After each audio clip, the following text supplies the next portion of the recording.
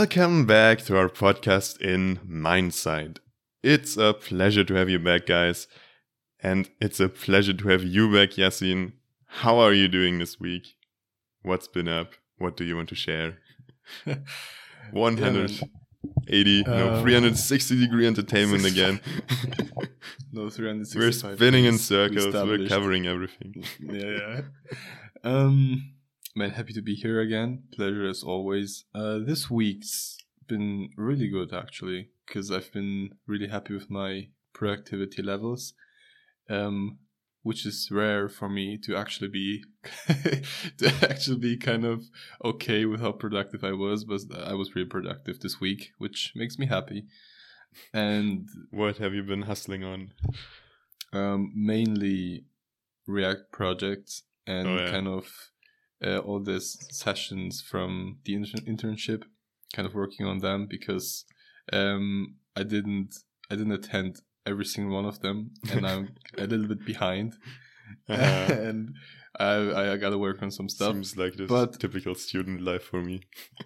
Yeah, but it's been pretty fun. I'm happy with my productivity levels, as I said, and overall this week's so far been pretty good, actually. What about you, though? To be honest, I think I can join in on that feeling. At least the past few weeks and days, I've been quite happy with what I'm doing because it's quite diverse and yeah. Other than that, like this week, well, it's been solid, to put it that way. There's been nothing that special about it. Well, just the usual learning stuff. Yesterday, like from the consulting thing, we had a team meeting that was or a team cooking event, so to speak. I really like that one. It's nice to connect. And yeah, hopefully we'll have some of those guys on a future podcast episode. That would be great. But wait, a cooking, how's it possible? We like Zoom meeting and all of us cook the same thing, and we see how well it turns out, even though I cooked something else because I couldn't get the ingredients in time, but who cares? Sounds great. No, it's quite nice because if you're only working together, like on a project all the time in a work environment, it's okay to connect to a certain degree, but yeah, I guess if you have the opportunity, you can also make those people your friends. Oh. By the way, check out our last episode if you want to know more about friendship. Nice how you put that in there. But sure, Go ahead, guys, check it out. Self-advertisement 101. Very fancy, but as we spoke about last week's episode, what is the topic of this episode? Yasin, want to go ahead? Well, this episode we will kind of end the JBP podcast series we made. Well, it's 3 episodes with this one, very long series. Yeah, yeah. For those of you guys who listened from pretty much the very beginning, you know that we took some chapters from Jordan Peterson's book 12 Rules for Life and kind of talked about them, analyzed them, discussed the ideas, and today we will do an episode with actually 2 chapters, or 2 rules, which are Rule 8 and 10. And to be more exact, Rule 8 states, just for a quick overview, Rule 8 states that tell the truth or at least don't lie, and Rule 10 is be precise in your speech. And we will kind of discuss those 2 ideas and add maybe some personal anecdotes or whatever. And with this episode, we will kind of end the series. Yeah, very nice. We figured those 2 rules stick together quite well. But before we get into that, I actually noticed something. We have some kind of anniversary going on here. Oh, you want to tell more about that? Well, I think it's pretty obvious. We've reached the 20th episode, No, we're this not week's- marrying, guys. No, we're not. What the hell? No, no intent to, but we've managed to go to make 20 episodes, Far which greater. I think is pretty good. Far greater, I have to say. Yeah, for sure. But I think it's pretty good. I've heard that most podcasts, a vast majority of podcasts, don't ever reach 20 episodes. And so for us to kind of Do you reach have a that percentage? milestone is pretty great. I think it was maybe like 5% or even less. I don't know. Anyways, a vast Yeah. majority doesn't even reach that. So, for us to be able to kind of push through to episode 20 is pretty great. And Yeah, now we can Yeah. end the project, I suppose, no? yeah, we got into the top 5%. Mm, We can end. We can stop now. yeah. I mean, 20-80, 80-20 rule, you know? Yeah, exactly. No, but we see how far we're going to take this podcast and for how much longer we will do it, because right now it's just a ton of fun, and Yeah. it's a great, also for me, just a great way to kind of live out my a little bit more philosophical side, whereas usually I'm Oh. maybe a little bit more pragmatic and don't really like to waste my time thinking about stuff like that necessarily, But yeah, it's a great way to kind of talk to you, chill a bit, and be pseudo philosophical. Feel like Aristotle for a few minutes.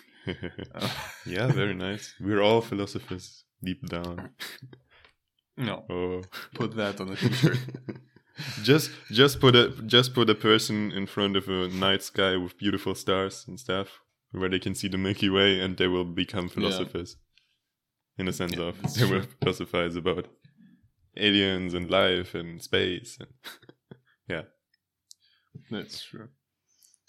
Yeah. Okay. Sad, I'm pretty sad actually that we don't have like any beer or wine to celebrate this. Or but I think Joe it's not a Rogan good style idea to joints. to drink alcohol at like 9:45 in the morning. Yeah. but I don't want to Drunkards, become yeah. a day drinker. We probably already sound like we're drunk because we just got up recently. Yeah. Yeah. It's true. I don't need. I think if I would actually drink something, it would be worse. Like I wouldn't be able to formulate one coherent sentence. Which, Okay, but considering formulating coherent sentences, I suppose that's the topic of Rule 10. that's what I wanted to say right now, man. Oh, I'm sorry. Stealing my ideas. I took your. I'm gonna patent them from now on. Anyways, let's start, shall we? Yeah. What do we have here? Let's start with Rule 8, actually. Yeah, I think it's more Um, interesting at the moment. For sure. Again, Tell the truth, for or you at guys, least don't lie. exactly. Tell the truth, or at least don't lie. Honestly, when I first Your got shit. that book That was the truth. and I see Elias understood it. Yeah. Or to No, put but it in when- feedback culture ways, I perceive that you're shit. Oh man, when I first got that book and read kind of the title of that chapter, I was like, that's funny. That part with "at least don't lie," because actually I think it's quite hard to tell the truth when you don't even know what the truth is. And Yeah. I'm obviously not talking about simple stuff like what's the better ice cream, because it's obviously chocolate, but but things, major Well, I things thought that's- pineapple pizza. as ice cream. Yeah. Oh, God. God help Hey, us. there are crazy things out there you wouldn't believe. I think there's tuna ice cream and Oh my God. crazy. When I was things. younger, actually, I thought that. Do you know? Wait, I'm gonna search the word because I don't actually know it in English. Oh, what's it in? It's pistachios. Yeah. Pistachios eyes. I thought it was. I couldn't imagine how anyone would buy that. Oh, but it then tastes one amazing day- actually. Yeah, but then one day I decided, you know what, I just want to try to see. And it wasn't actually that terrible. So maybe tuna ice cream and pineapple pizza ice cream falls under that category as well. New business idea. Come on, let's do it. Oh, God. Let's make ourselves some Italian enemies. Yeah, let's have an ice cream stand with only like actual food flavors. Yeah. Steak. Damn, that would be interesting. And, oh, God. It would be quite strange. Like a sure. ice cream food truck. We can think about it. Kind of. Yeah. Okay. Sorry for bringing us off topic all the time. Let's get back. So, oh man. All right. So, where was I? Right. Okay. Telling the truth about ice cream, you know? Chocolate ice cream is the best. So, considering that rule and its title, you know, in order to tell the truth, you actually have to know what the truth is. And in many cases, the truth, we can get maybe very near to the truth, but never 100%. And therefore, it's pretty hard to kind of think about it that way, to always pursue the absolute truth or whatever, because we don't actually know what that is in most cases. Exactly. And that's why I like kind of the first part, the second part of this title, At Least Don't Lie, which is quite a bit easier to follow. And because, you focus on just not lying and telling let's say, the truth as you know it at that moment, whatever that means, with the information you have and the experience you have. And also I think what falls into that is just being honest about your opinions and perspectives, even if you know that, even if you fear social rejection in some way. I think it's very important to have the courage, or to develop the courage to be honest about who you are and what you believe in. Yeah, no, I guess. That's a very... I don't have to add anything to that, because that's a very, general, valid thing that we established in previous episodes as well. Just staying true to yourself. What I notice about the rule is that it seems to glorify truth and say that lies are bad things. Therefore, the question springs to mind: what even is a lie? Are there good ones or bad ones? Why are bad ones bad? Why are good ones good? To ramp it up in the philosophy game a bit. Yeah. Well, man, it's difficult. Isn't that easy, actually? I guess you have done something similar in philosophy class. About lies. Mm-hmm. About lies and truth. No? Okay. No, I don't. Well, then I mean, kind of in that whole science thing, what is truth and what a bit, but I don't remember any specifics from that yet. Yeah. Okay, let's start with, are there good lies or are there only bad ones? I think there are good lies, which isn't something I would have said a year ago, but no, I actually think. Oh yeah, I know how you thought about it back then. You were roasting people. Yeah, I was a bit extreme. For the context for our listeners, maybe I was kind of an extreme advocate of total truth and direct communication, which in itself isn't bad at all. But I was just taking it to an extreme, and I literally did not care what people felt. Yeah, as you know, guys, balance is important. Sure. Yeah. Actually, when I first read, how's it called? How to Win Friends and Influence People, and was kind of talking about how you can still be direct and tell the truth while not being an asshole. Oh yeah. And I was like, that would be a nice skill to have.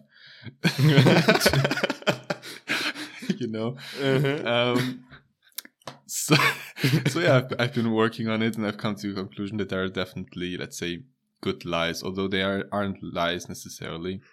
although it depends on the situation. Let's take, for example, you have a job you absolutely hate, or a boss you absolutely hate, and obviously it would not make very much sense to go up to him and say, you know what, you boss are an asshole, I hate you, because he's just gonna fire you, and there's no real benefit to it. So you have like two solutions. Either you just, accept your fate as it is now and kind of try to navigate it the best you can, or you look for a different job with a better corporate climate where you can be more authentic, maybe have a better boss you get along with and all that. Consulting. No. Right. With people you enjoy and all that. And I think in that case, lying, quote unquote, isn't bad at all. It actually protects you and protects you from unnecessary conflict. And especially if you like really depend financially on your job. As again, it would make no sense to go up to your boss and say that you hate him. Yeah, okay, sure. Because, I guess you have to weigh the different factors against each other. But in general, I'd say in this specific example, I don't know, I think it's a bit against my philosophy of taking over responsibility. In which case? Of addressing issues and, not like living in and out 365 with those, I don't know, with the stupid habits of your boss that he's probably not even aware of because nobody wants to tell him because they're fearful. Right. Sure. I think you can tackle some issues to some extent by talking about them.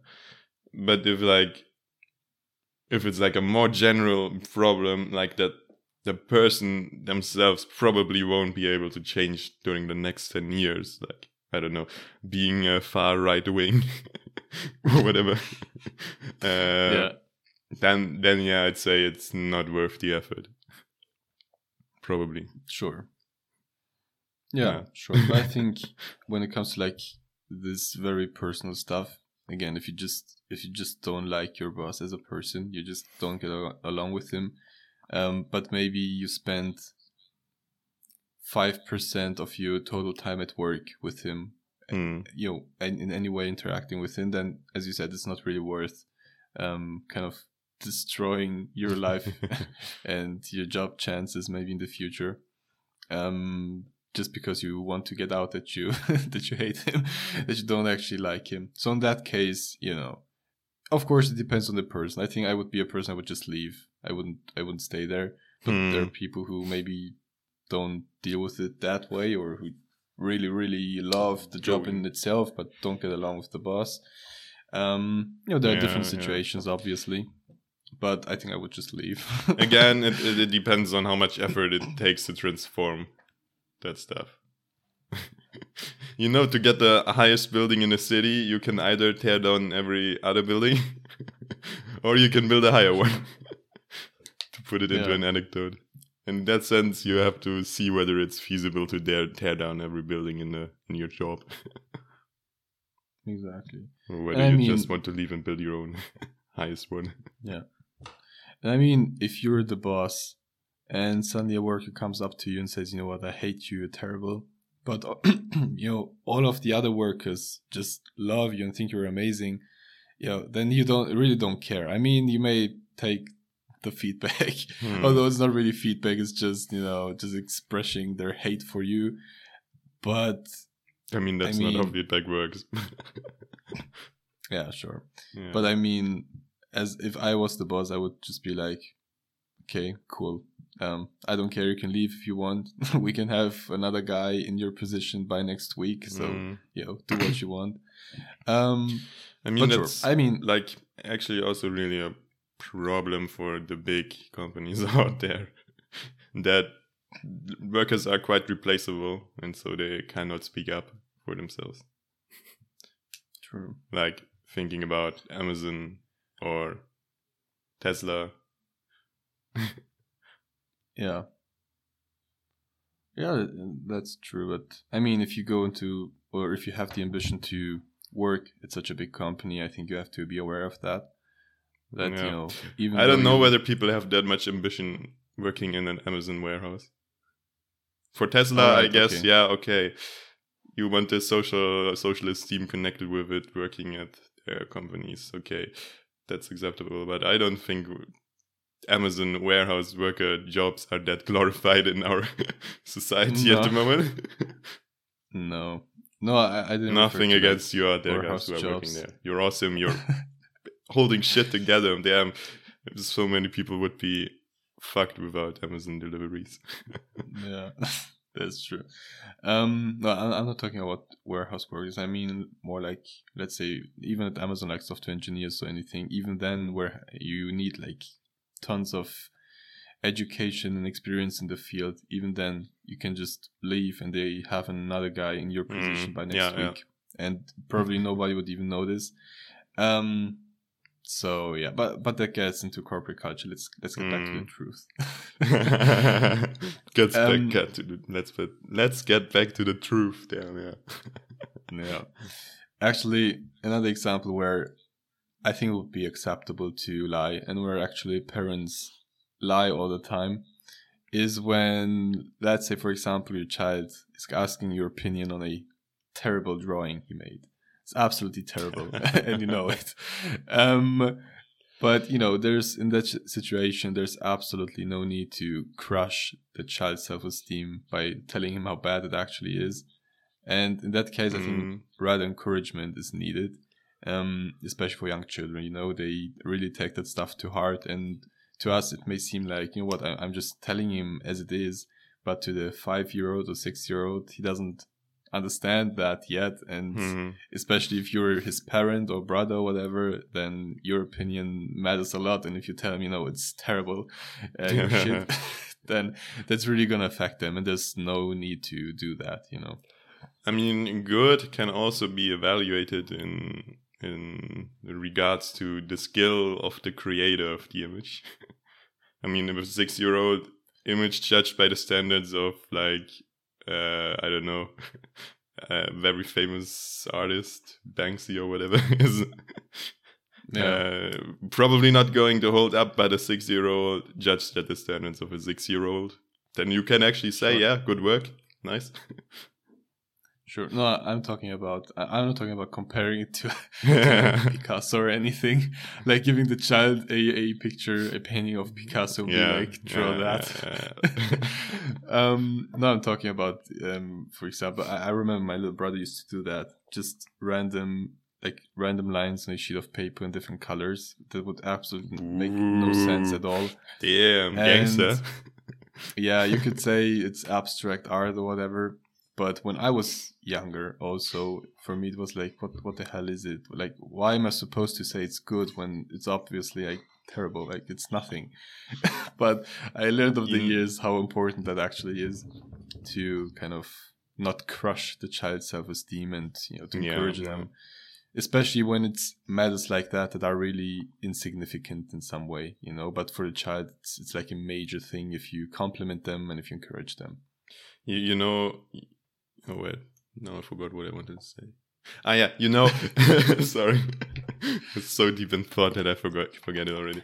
No, you know that there are actually people out there who, like, make millions by selling their children's paintings as, like, abstract art and stuff. Really?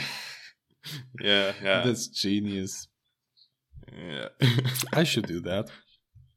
Mm-hmm. I mean, my drawings are so terrible, I could actually keep up with a 6-year-old in abstract art. You're a professional then. Yeah, for sure. Yeah, okay. I find it so funny when I see like those abstract pieces of art selling for multiple millions, or even just hundreds of thousands. I'm like, seriously. You know, yeah. In general, I guess it's a question about like the value of stuff again, because like we only value money because society values it, and in itself it's just a piece of paper and stuff. But like leaving that discussion aside, I can still understand why some abstract art is like worth that much, because it's always coming from a certain like period of time where some people like wanted to break with the norms and the rules and like just tried out something new, and because of all that backstory attached and like that that will to break with standards and to come up with some new ingenious thing, which in its extreme can lead to just a white canvas with nothing on it. No. I understand why it's appealing, because it's some part of history, and I can understand why art collectors like want to have that important part of history in their collection. Yeah. I mean, sure, I can understand it, as I can understand, I would say, probably every argument, no matter what the topic is, to some extent, but I still think it's just stupid. Sorry, not sorry.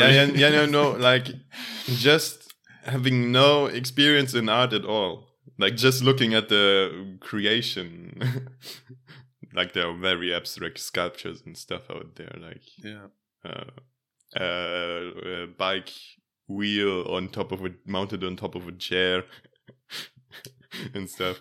I don't know how it was called again.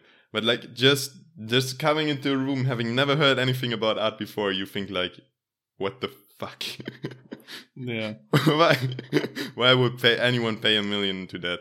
And I think it's the value again comes from kind of society valuing it, I suppose, and like from all the backstory, all the stuff that happened to the painter and stuff attached to that object again, because like what are people collecting usually? Like stamps, for example. Like in themselves, they're just a piece of paper also. No. But because like many people think it's a cool thing. Yeah. Sure. Again, I get it. I totally understand. And Dogecoin, rather. Dogecoin, yeah. I totally understand the position, and obviously I've no clue about art, and I don't really care about it that much, especially not like abstract art. But again, I understand it. I understand why people value it and why those paintings and sculptures sell for multiple millions. I get it to some extent, but again, to me personally, it just doesn't make any sense really. And I would rather invest that money in Dogecoin than buy a painting that has nothing on it or just like a line.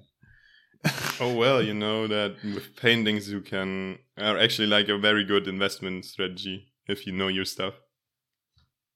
Sure, if I know, exactly, that's the point. If you know your stuff, I have no idea about art, so yeah, maybe one day. And it's also a very good way of smuggling money over the border or something. Sure, that's exactly the plan. Yeah, laundering money. After university, that's what I'm gonna do. Yeah, already sent my. Guess it's a bit difficult with COVID at the moment, but Sure. But after university, all right. Let's see. Okay, back to topic. We talked about arts now. Yeah. I mean, it's kind of related. Anyways, what do we talk about? Right. Why do we consider bad lies as bad lies? Like what love the question. What yeah. Very, very deep. Why is 0 smaller than 1? No. Yeah. Again, we had to prove that in university. Oh god. Right. Why is a bad lie a bad lie? Well, you could simply argue, well, again, it's just society. Just that's what we established, and that's kind of the norms of our, let's say, of our interactions. Then let's ask why do we want to have that as a norm? Well, if I were Jordan Peterson right now, he would probably say something like, well, if you lie, you try to manipulate the structure of being, and therefore you will create chaos. And, very that spiritual stuff there. That would be the Jordan Peterson answer. Well, I think my answer would be actually kind of similar in that sense, that lying generally has proven itself to be a very bad way of communication and actually always leads to problems sooner or later, no matter how big or small the lie is. Of course, given that the lie is a bad lie, which we will try to define probably later on what a bad lie actually is. But I think, in my experience, every single lie is like karma, you know? Every time you lie, someday it's gonna come back to you, or some in some way it's gonna get revealed, and you're gonna be pretty fucked up. And especially, it's one thing to lie about one situation maybe, and it's another thing to keep lying and about the same thing and kind of spin a whole story out of lies. And at the end, you don't even know yourself what's true anymore. And it's going to cause problems. Yeah. Maybe not chaos in that way, although probably does actually cause chaos and drama. But it's just not a good way of interacting and communicating. Yeah. I'd say that explanation probably goes in the right direction. I'd answer it with society. It's more beneficial for society working together. Like, society is based on communication and interaction and relying on each other, and therefore it's more beneficial for society as a whole. Which we also kind of noticed by establishing contracts and stuff that supposed to be binding us to some legal situation that we keep up with our words, so to speak. And I for me it seems like, again, this discrepancy between that short-term enjoyable gain versus the long-term gain that's which return on investment is far greater. Again, sure. Not lying, I suppose it's a quadrant 2 activity. Every episode. You love that. You love those quadrants, don't you? Yeah, we want to link our knowledge here with the past episode. Again, if I can give a short explanation, I've given it 100 times already, but I want to give it again. Sure. All your activities. I can see it makes you happy. Yeah, definitely. Knowledge, wisdom. No, kind of your activities can be structured into a 2x2 matrix. But your activities can be either sorted by urgent and not urgent, and important and not important. And against common belief, it's the greatest value lies in tackling the not urgent but important subjects instead of the urgent and important subjects. Because by that, you would tackle long-term issues that lie ahead in the future already, thereby reducing your problems. And I consider not lying fits quite well into that category, because you sacrifice your short-term gain against your long-term stuff again. Yeah.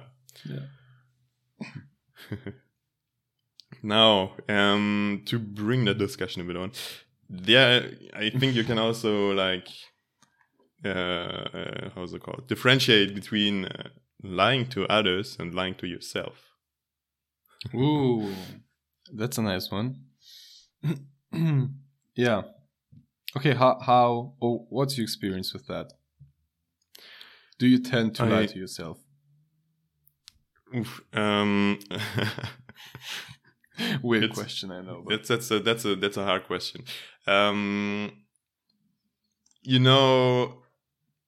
There are times when it's useful to lie to yourself. That fake it till you make it attitude. Just by smiling, even though you're not happy, you can make yourself happier, with brain mechanisms and stuff. And just by telling yourself you like, I don't know, what would you like? Cooking. Yeah, you very much like cooking. You probably become more invested and happy about cooking. Like you're kind of brainwashing yourself in a healthy way. Yeah. Sure. Yeah, there was some kind of name to it from a book I read. Something with yeah, who cares? Like the concept stands for. So right. Do I tend to do that? Yeah, I kind of tend to do that sometimes. Like if work is really annoying at the moment because I'm tackling some stupid issue, I like tend to tell myself, damn, I'm actually enjoying working in this project. It's like helping someone out, or it's like really what I signed up for. I really like that. And it makes it more endurable, you know. Right. Sounds great. I mean, a very similar thing goes for me, I think. That there's certainly a good way to manipulate yourself and to lie to yourself in some, to some extent. As you said, if you, I think it's actually a chapter in Atomic Habits, isn't it? To focus on changing your identity first and how you think about yourself, because then it's going to be much easier to keep going with the habits. And I think that kind of applies here. If you want to work out, but you always talk about yourself being a lazy person and being a couch potato and all that, it's going to be pretty hard to actually go to the gym. But if you say, you know what, I actually love working out, and I'm going to change my identity now, I'm going to become a sportsy person or whatever. Yeah, right. That's from Atomic Habits. Yeah. You don't tell yourself you will become a sporty person. Actually, you tell yourself you are a sporty person. Right. Right. You just change your identity, whatever you're trying to achieve. Like fake it till you actually make it, because you actually want to become that. Yeah. Other than that, I think lying to oneself is like, what's negative about it? It's usually used as a coping mechanism. Oh no, that problem, like, it's not been caused by me, it's the others' fault. Right. And stuff. Yeah. That's like a very I hate that so much, man. Yeah. I hate it so much when I hear that. But yeah, it's true. Most ways in which we lie to ourselves are negative, definitely, and should not be done, and aren't actually helpful in any way. As I said, for me, there are certain aspects where it definitely helps, and when I'm kind of, I'm controlling it to what extent I'm lying to myself. Because even with the positive stuff, I think you can get too far, and I don't know. I've just noticed if you go too far with those things, you kind of tend to lose yourself in a way, and you aren't actually sure, okay, what do I actually like, and what have I just manipulated myself into liking? And then when someone asks you, do you like to live in balance with the universe? Happy little trees, happy little mistakes. Bob Ross.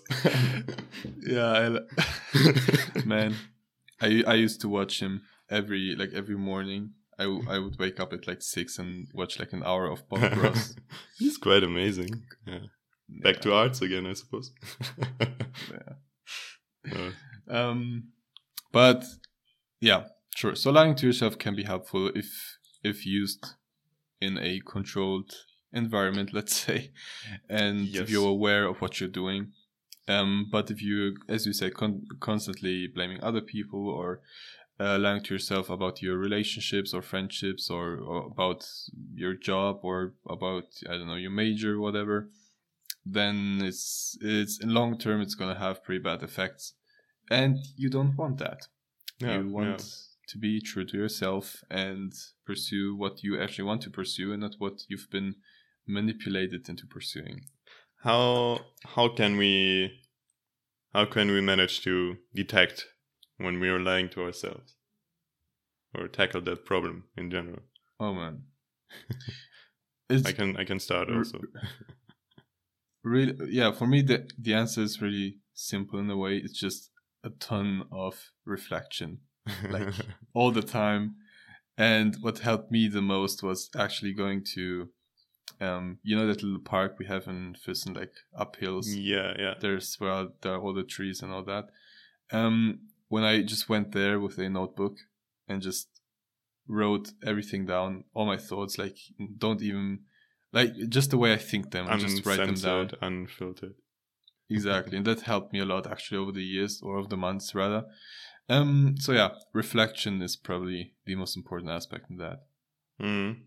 For me at least. No, true. I mean, reflection, like just thinking about shit is usually a very good problem solver. Again, with that, like, it's the other's fault and stuff. Taking over responsibility for your life, for what you're doing, for what happens, is usually also like a good approach. So like, yeah. For sure. Stoicism, to throw out the big buzzwords again. Yeah. Yeah, okay, very nice. What other thoughts did I have on the topic? Yeah, again, if we think like in Atomic Habits standpoint, every like bad lie you kind of make is a commitment, small commitment you make to a small habit, and over time that the small habit like grows, compound interest and stuff, into like an actual big problem. Yeah, that's true. But that's true for the positive stuff as well, so be aware of that. Don't lie to yourself, guys. Gosh. Don't lie to others either, at least unless it's very necessary. Yeah. And, no, you're beautiful lying about today, cheating is not necessary. Oh, shut up.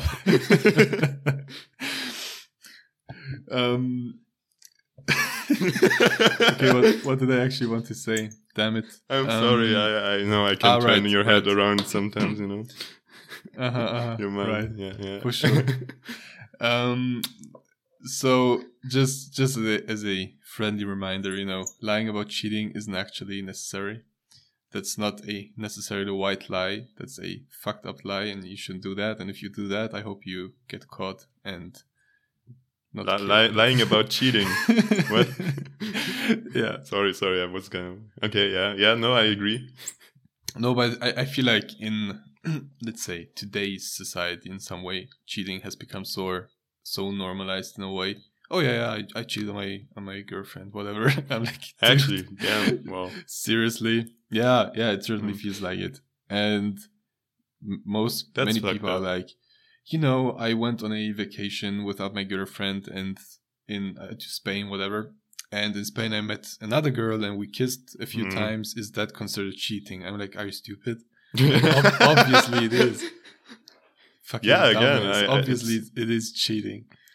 It's like yeah.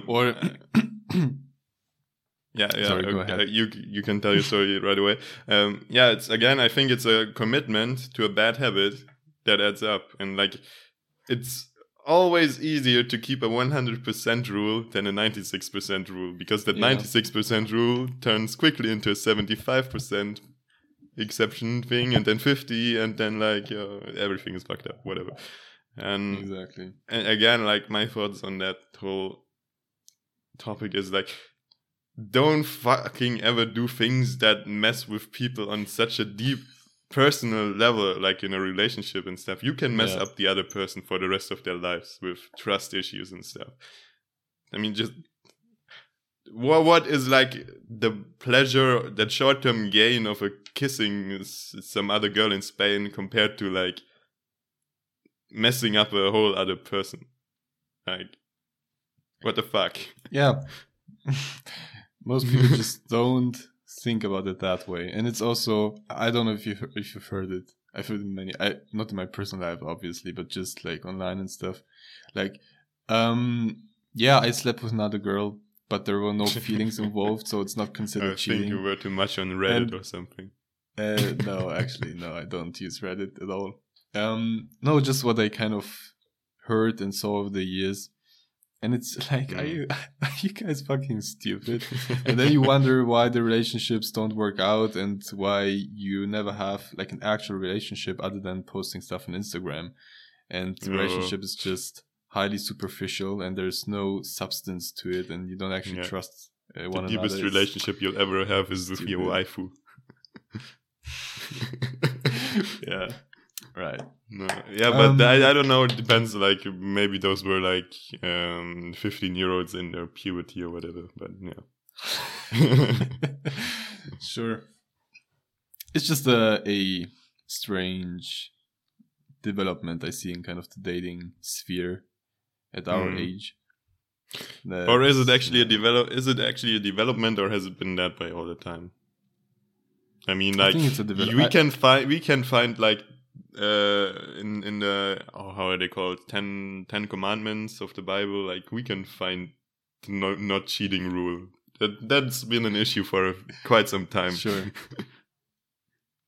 Yeah, the cheating one for sure, but I think that's why I said development. I think in the 21st century, let's say, whatever, it has become more and more prominent and more normalized in a way.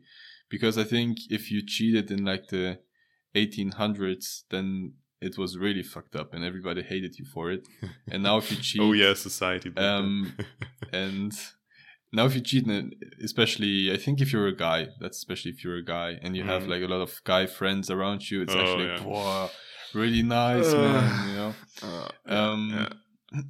Very nice that you went to bed with 10 female friends and probably have 20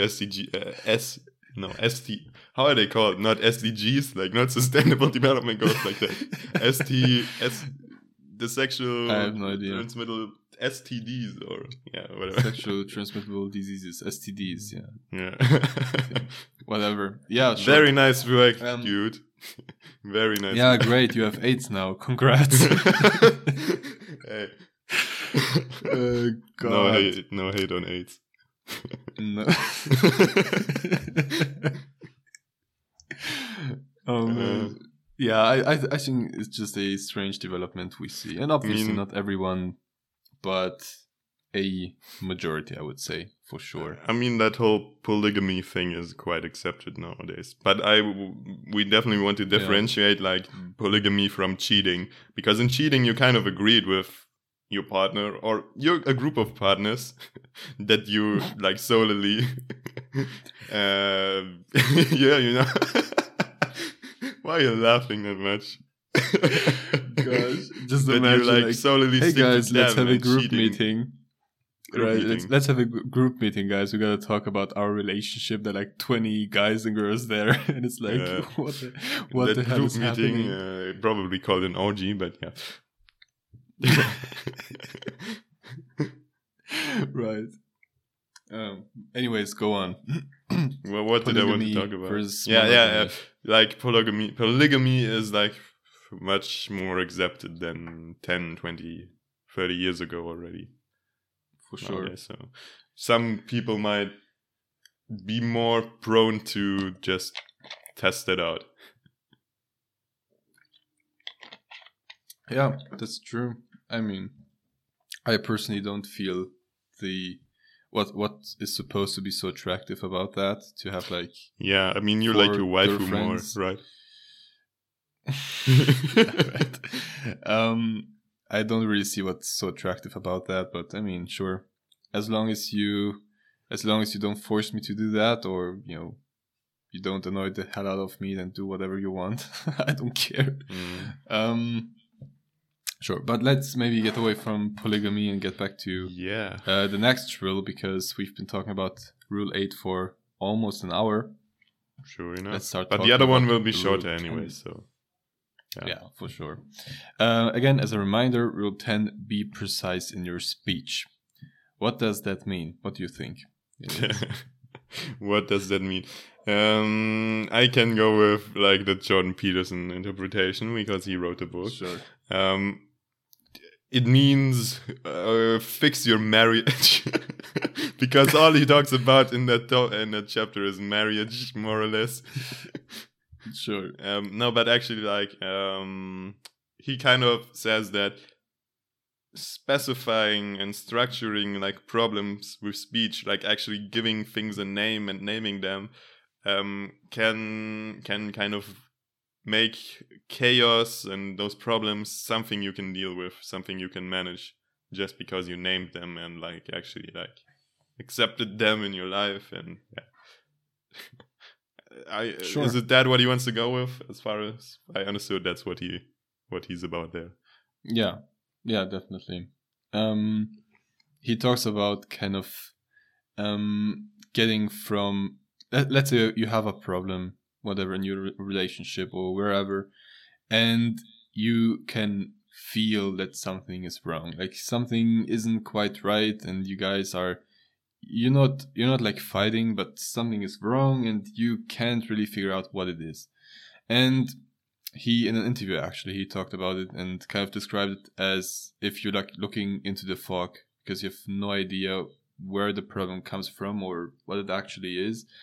But once you make the conscious effort to kind of figure out what it is, to articulate it, to give it a name, more or less, you can figure out, okay, that's the problem, that's where it comes from, and now we have to deal with that. But now you don't any longer look into the fog and think, oh my god, what is it, where does it come from? Because now you have named it and you know exactly what it is, and you can figure out how to deal with that. And I've noticed it's not only when it comes to like personal relationships, it's just in pure normal life as well. Once you, let's say you're afraid of something, or something really scares you, or some major decision really scares you, once you figure out what it actually is at the root cause that causes that emotion, you can figure out how to deal with that. And you can, most of the time, those thoughts that kind of make you scared, or whatever it is that you're scared of, aren't actually that valid, and are just part of negative self-manipulation or negative self-talk, and therefore you can deal with that, and you can find the root cause more quickly. I think that's what it is.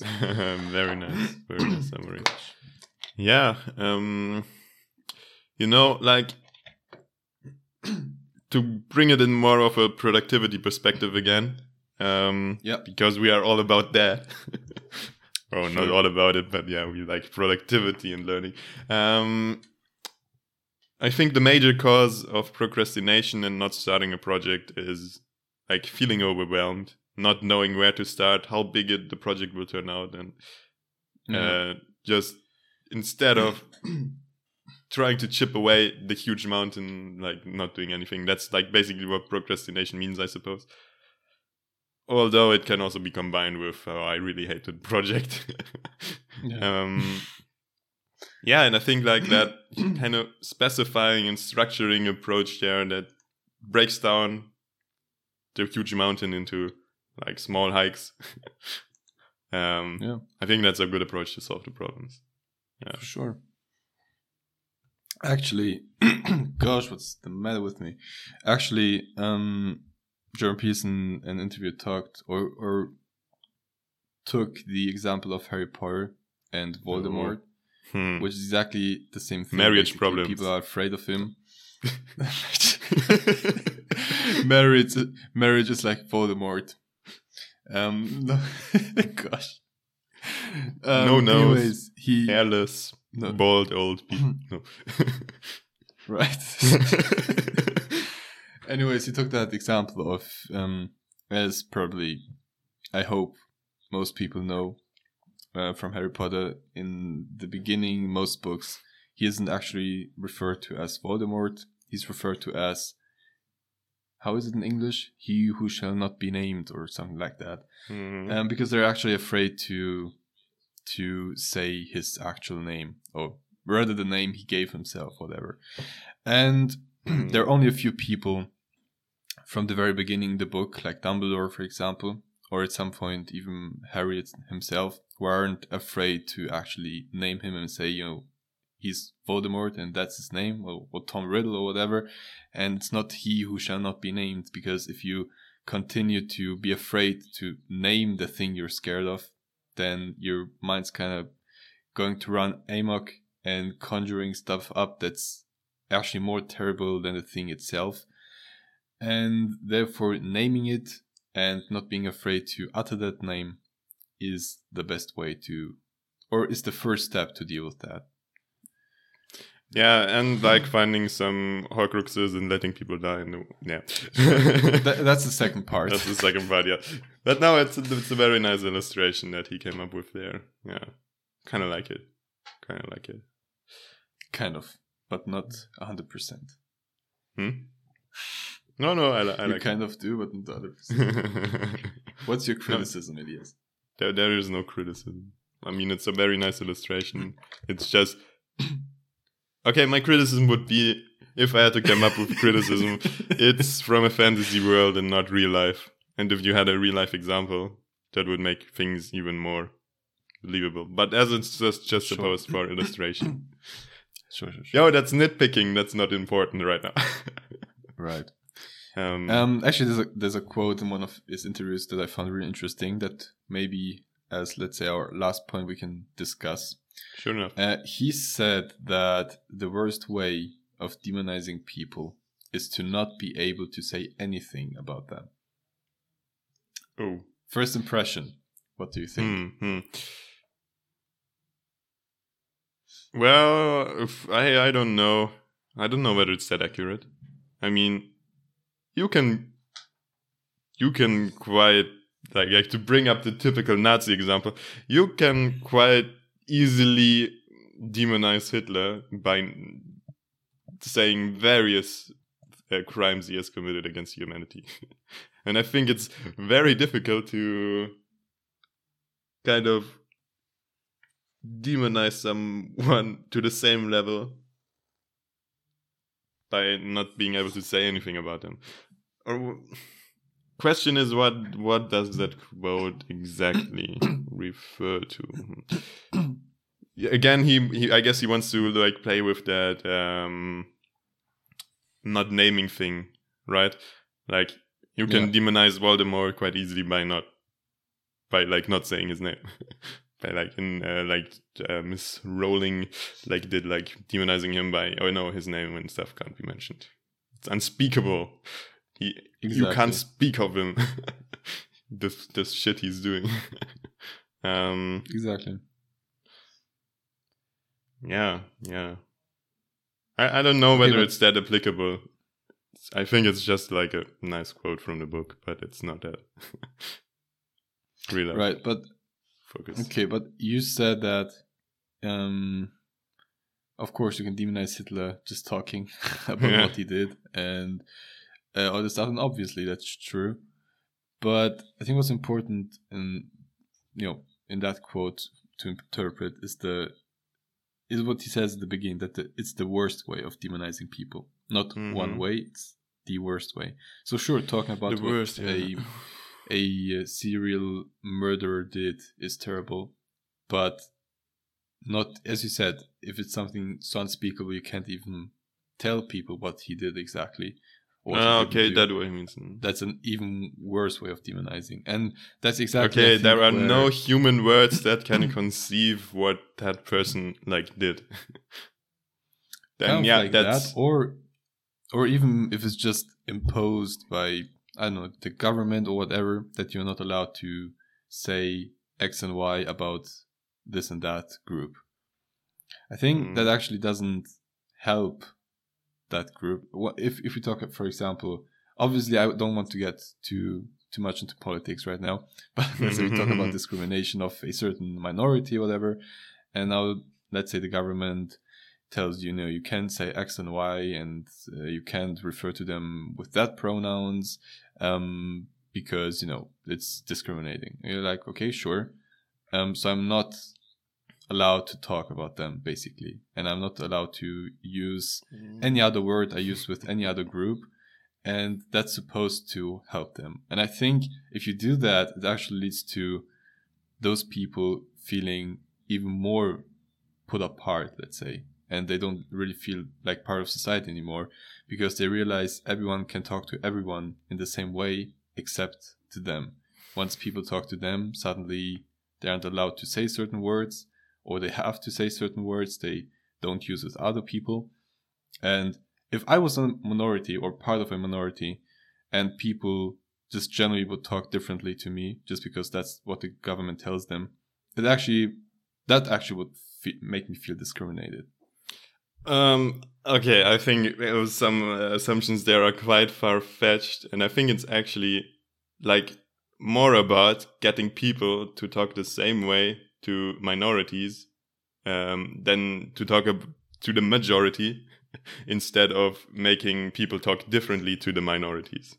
Sure. No, I mean, let's just take the example I gave. I'm not talking about reality right now, not what's happening.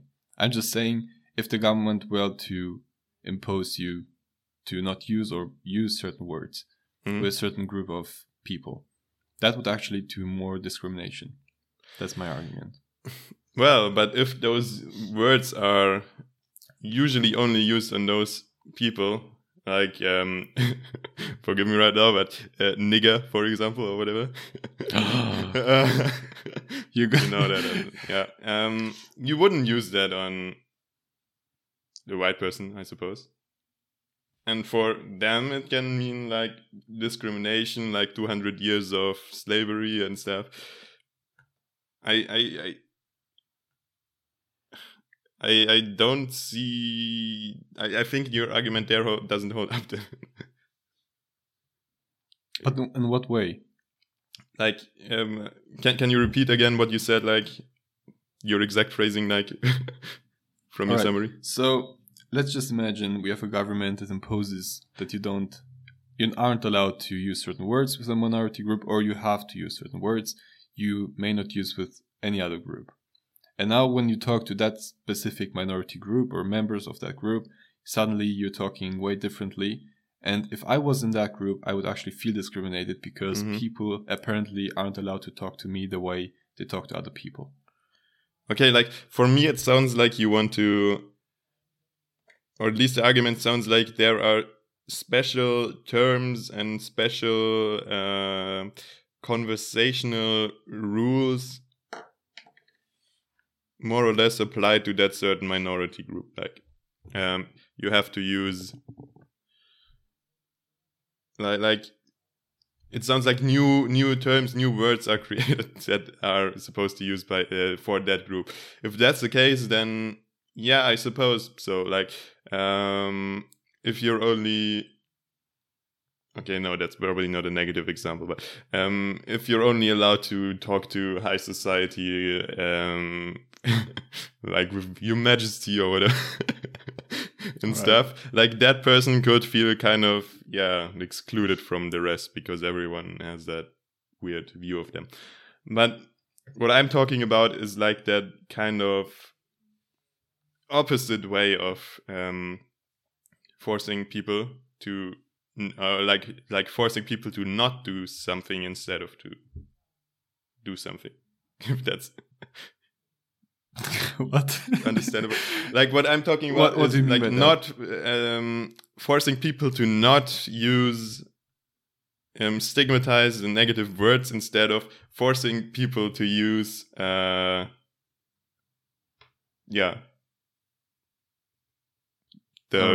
good ones. The good words. Do you get it, or I kind of do, yeah. But okay.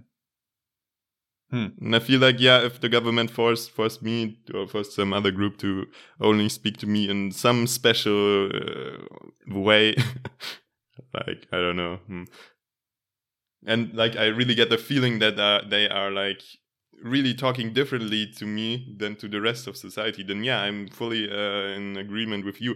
But again, I think it's like getting people to talk to me, it's getting people who usually talk differently to me because they have some sort of stigma attached or I have some stigma attached with me because I don't know, I'm a person of color, I'm Jewish or whatever, to actually get the normal society, so to speak, to talk to me in the same way.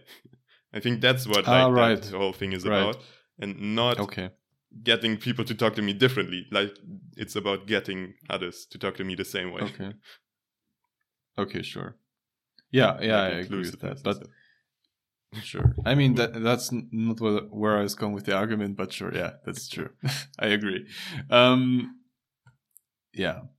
Let's maybe what a discussion. stop confusion.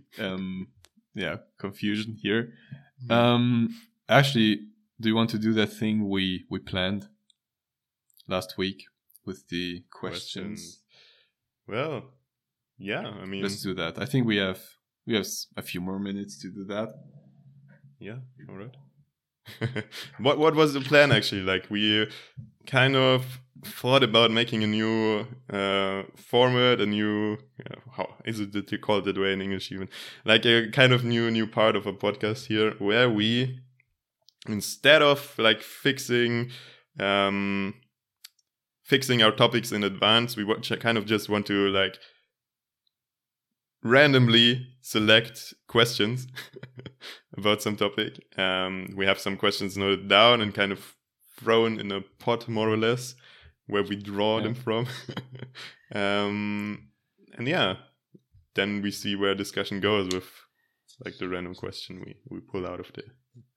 Exactly. But should we do maybe for the last few minutes, should we just choose a random question and talk for a few minutes about it? Yeah. I think that would be interesting. Yeah. Let's limit it to one, because we're already again quite far into the episode. Let me just you can generate if you a random question. All right, wait, 13. Yeah, we have to pull here like the unlucky number. Oh man, that question's actually quite boring, but let's just take it. You can throw it back in if you think it's fitting, or you can throw it out completely if you think it's useless. I just think it's pretty irrelevant to our lives, actually. I would just give you the question, but we don't have to talk about it. So the question would be about how much time do you think you've spent watching TV in your life? And do you think it's multiple years? How does that make you feel? I mean, you can transfer that to phone time or whatever, Netflix time or whatever, you know? Sure. I mean, sure. Let's do that, phone time. Okay. So how much time do you think you've spent on your phone in your life? In my life, it's a ridiculous amount, I suppose. I have this tracker thing there since the last 5 months or so on my phone, so I can look up how much time I spend on my phone.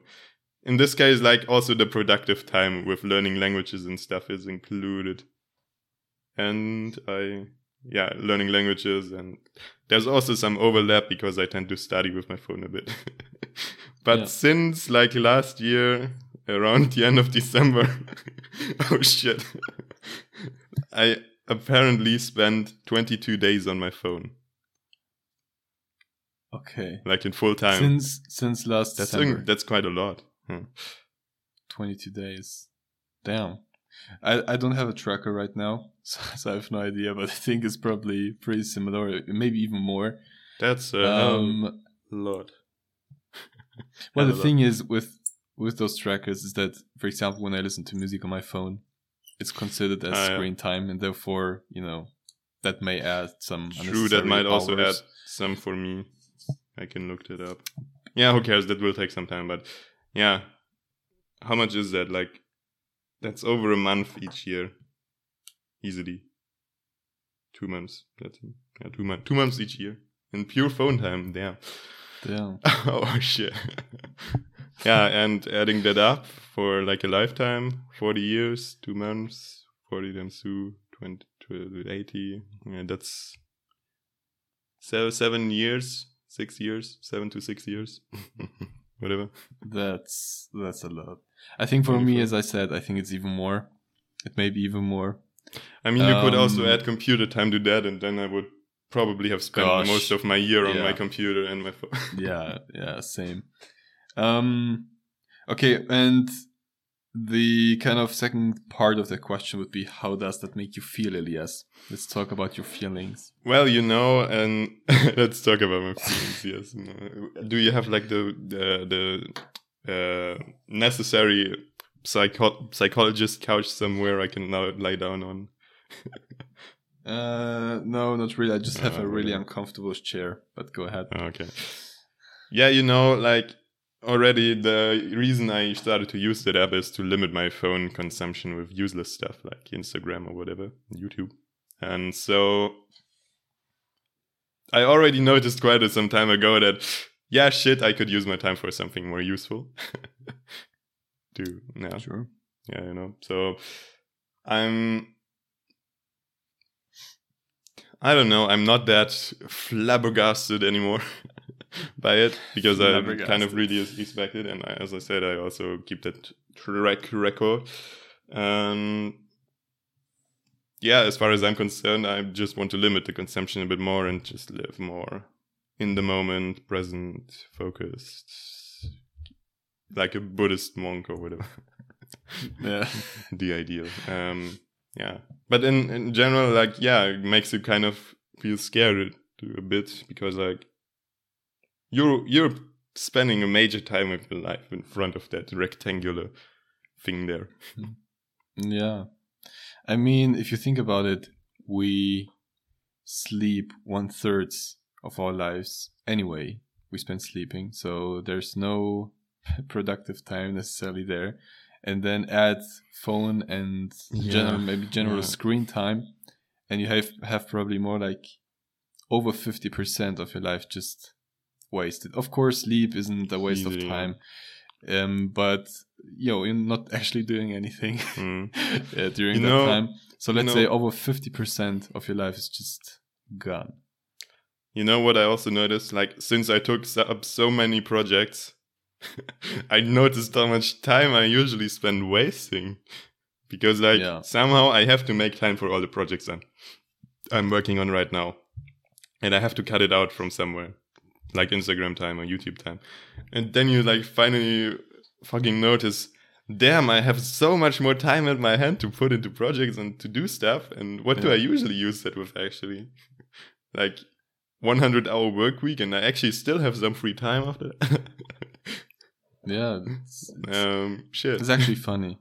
When I have too little to do, I'm not productive at all. Like, if I have just a few things to do in a week, let's say, I just waste the majority of the time. But and that's why I make it a point in my life right now, or for the last few weeks, to really make my calendar as full as possible with projects and other stuff. I hope there's also some relaxing time and stuff in there. Of course, I have enough of that. But I've noticed the more I have to do, and the more I actually do, and the happier I am, and the more guilty-free I can spend my free time. Oh yeah, and yeah, even definitely. Then, even when I have free time, I'm not actually attracted to use my phone or to go on Instagram at all. Like, I'm actually spending probably most of the time, I don't know, playing the piano, reading, walking, or just driving around pointlessly. Sorry, Greenpeace. I'm sorry. But gotta yeah, use your newfound freedom. It's interesting to see how much time we actually waste, and the more things we have to do, the better we are at managing our time, actually. Yeah, kind of. I really get the essence of time management like the past few weeks. Because I can't wait. You always consider you very busy in your life. And I also did. But I kind of noticed, damn, like all those time management techniques and stuff I learned about, I really didn't have to apply them that much in the past. And here I noticed, yeah, now I get the essence of them. They are quite useful in that circumstance. Learning sure. Stuff. And yeah, just if you wonder, like, also for me, I think I managed it at the beginning of the episode already, but since I do so much stuff, I also feel like quite happy because I feel like I'm doing stuff with my life and not wasting it. And the time I have left over, I really value that too. Then, yeah, kind of, I don't know. I have a general happiness, like ground level happiness that's higher than usual. But yeah, for all if you guys out there, if you also want to be shocked, then install some tracking app and track your phone usage for a week or so, for sure. and add it up till the end of the year, and then yeah, see what you'll get. Dude, I know some people that their phone time per year would probably be like 6 months. Easily.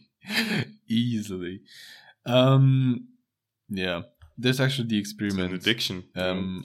I think Matt Diavella made some, again, productivity YouTuber Mm-hmm. who tracked every minute of his day for like a week. Mm-hmm.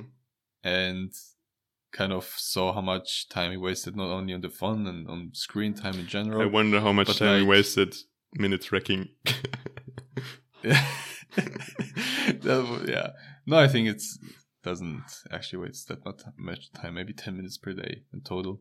But anyway, it was quite interesting to see like how those little non-negotiable things like showering, going to the toilet, eating, whatever, just basic hygiene take so much time of your day actually. Yeah, cooking and stuff also. It's really surprising, yeah. For sure. And I think it would be a good way to manage your time in that way around those non-negotiables and to take them kind of as a break maybe. And to say, okay, I'm gonna work on whatever I have to work on. And then, I have to shower anyway, so I might as well take that as a break. Instead of 15 minutes of Instagram, I can take a quick shower and maybe even use the rest of the minutes to grab a snack, whatever.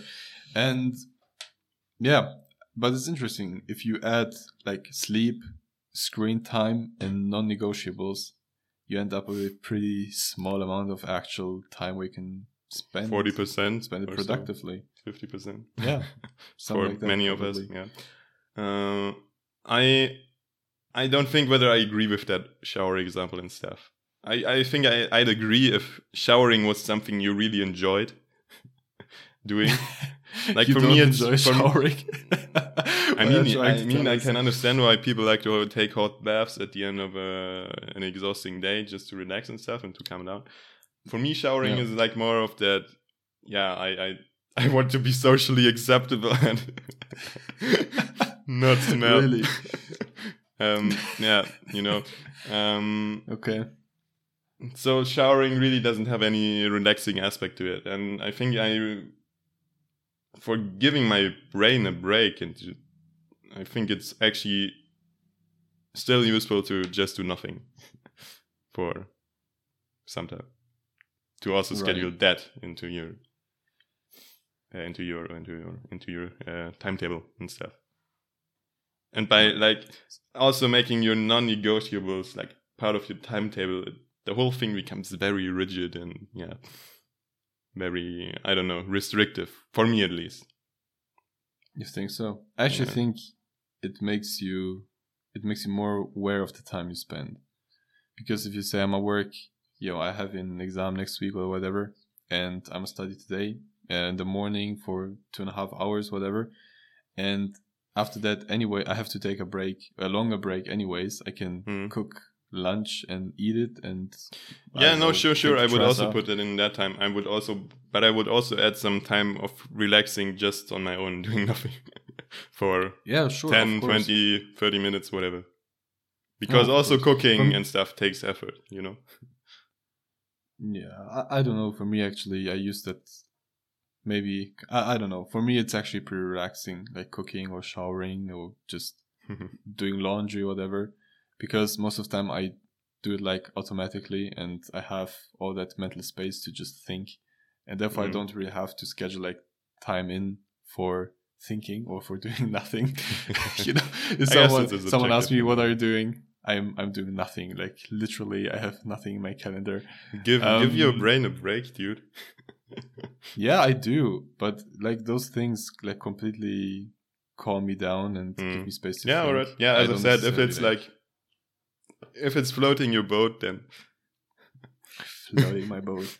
If it floats your boat, then it sure is. Yeah. Interesting. Fancy. Now we extended that episode by another half an hour, I suppose. No. 10 minutes. Damn, our episodes, we wanted to get on 1 hour. We're again at 1:20. Yeah. Whatever. Didn't we like at the very beginning say that we want to do like 45 minutes to an hour max? Yeah. We And doubled that. I don't think we have a single episode that is shorter than 1 hour, except for maybe the part 2. The we very did on first one, music. or like the 0 episode, like Right. Yeah. Okay.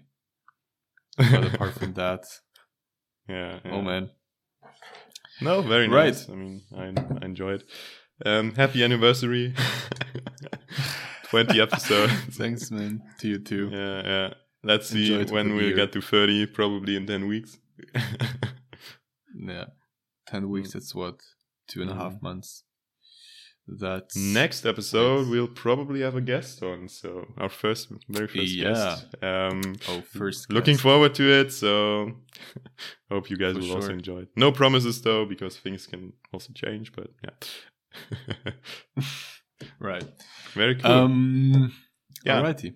Summary. Should we do a quick summary? Yeah, maybe very quick. Yeah. Very quickly. We talked about JBP's book 12 Rules for Life, and more specifically Rule 8 and Rule 10. Rule 8, which states tell the truth or at least don't lie, and we kind of established that lying generally is bad, but there are some cases in which telling maybe white lies or lying in general could be okay. For example, Lying if you to don't want to crush a child's esteem, it may be a good situation in which you could lie. Or lying to yourself in a good way, manipulating yourself to do good stuff and self-brainwashing. Help you. Self-brainwashing, exactly. And about Rule 10, be precise in your speech. We didn't actually talk that much about it, but we just said because it was about marriage. But not exactly. But the point is that it's important, especially if you're scared of something, or if you worry about something, to name it, to give it a name, to articulate it, and to try to find the root of the problem, because otherwise your mind runs amok and starts to conjure stuff up that's, again, even more terrifying probably than the thing itself. So yeah, a lot of self-reflection is needed for that, to kind of find the root cause of your fears and your problems or your procrastinations or whatever, and try to give it a name. Fancy. Yeah, I think that concludes our series on 12 Rules for Life of Jordan Peterson. Quite enjoyed it. Quite some controversial topics sprinkled in between. Nice for discussions. Sure. To some maybe, but to some maybe, but sure. To some, yeah. For others, it's like very clear. Like, oh, yeah. Yeah, I hope you enjoyed our episode. It was a longer one again. If you stuck around until now, props to you. Really like you guys. You're the best, our fan base. Yeah. Also like the people that are following him on OnlyFans, like Yasin, and they are also very appreciated. Yeah, man. Yeah, guys, follow me. I have to bring that up every episode now. I post productivity porn. No, I don't know. Yeah. Oh. Hey, alliteration here. Yeah, very nice. Oh, productivity gosh. porn. Cool. That could actually be a format. Yeah. Yeah, on Instagram, like your daily dose of productivity porn. Oh my god. And then you gosh. send like an image of your very sorted out desk setup, Exactly. That's what productivity of my porn is all clean workspace. And people damn, that guy is so productive. Oh. Dude, this is so weird. Gosh. Okay. Yeah. I think we are That's we a are nice at the point end to of end the episode. of our mental capacity. Sure.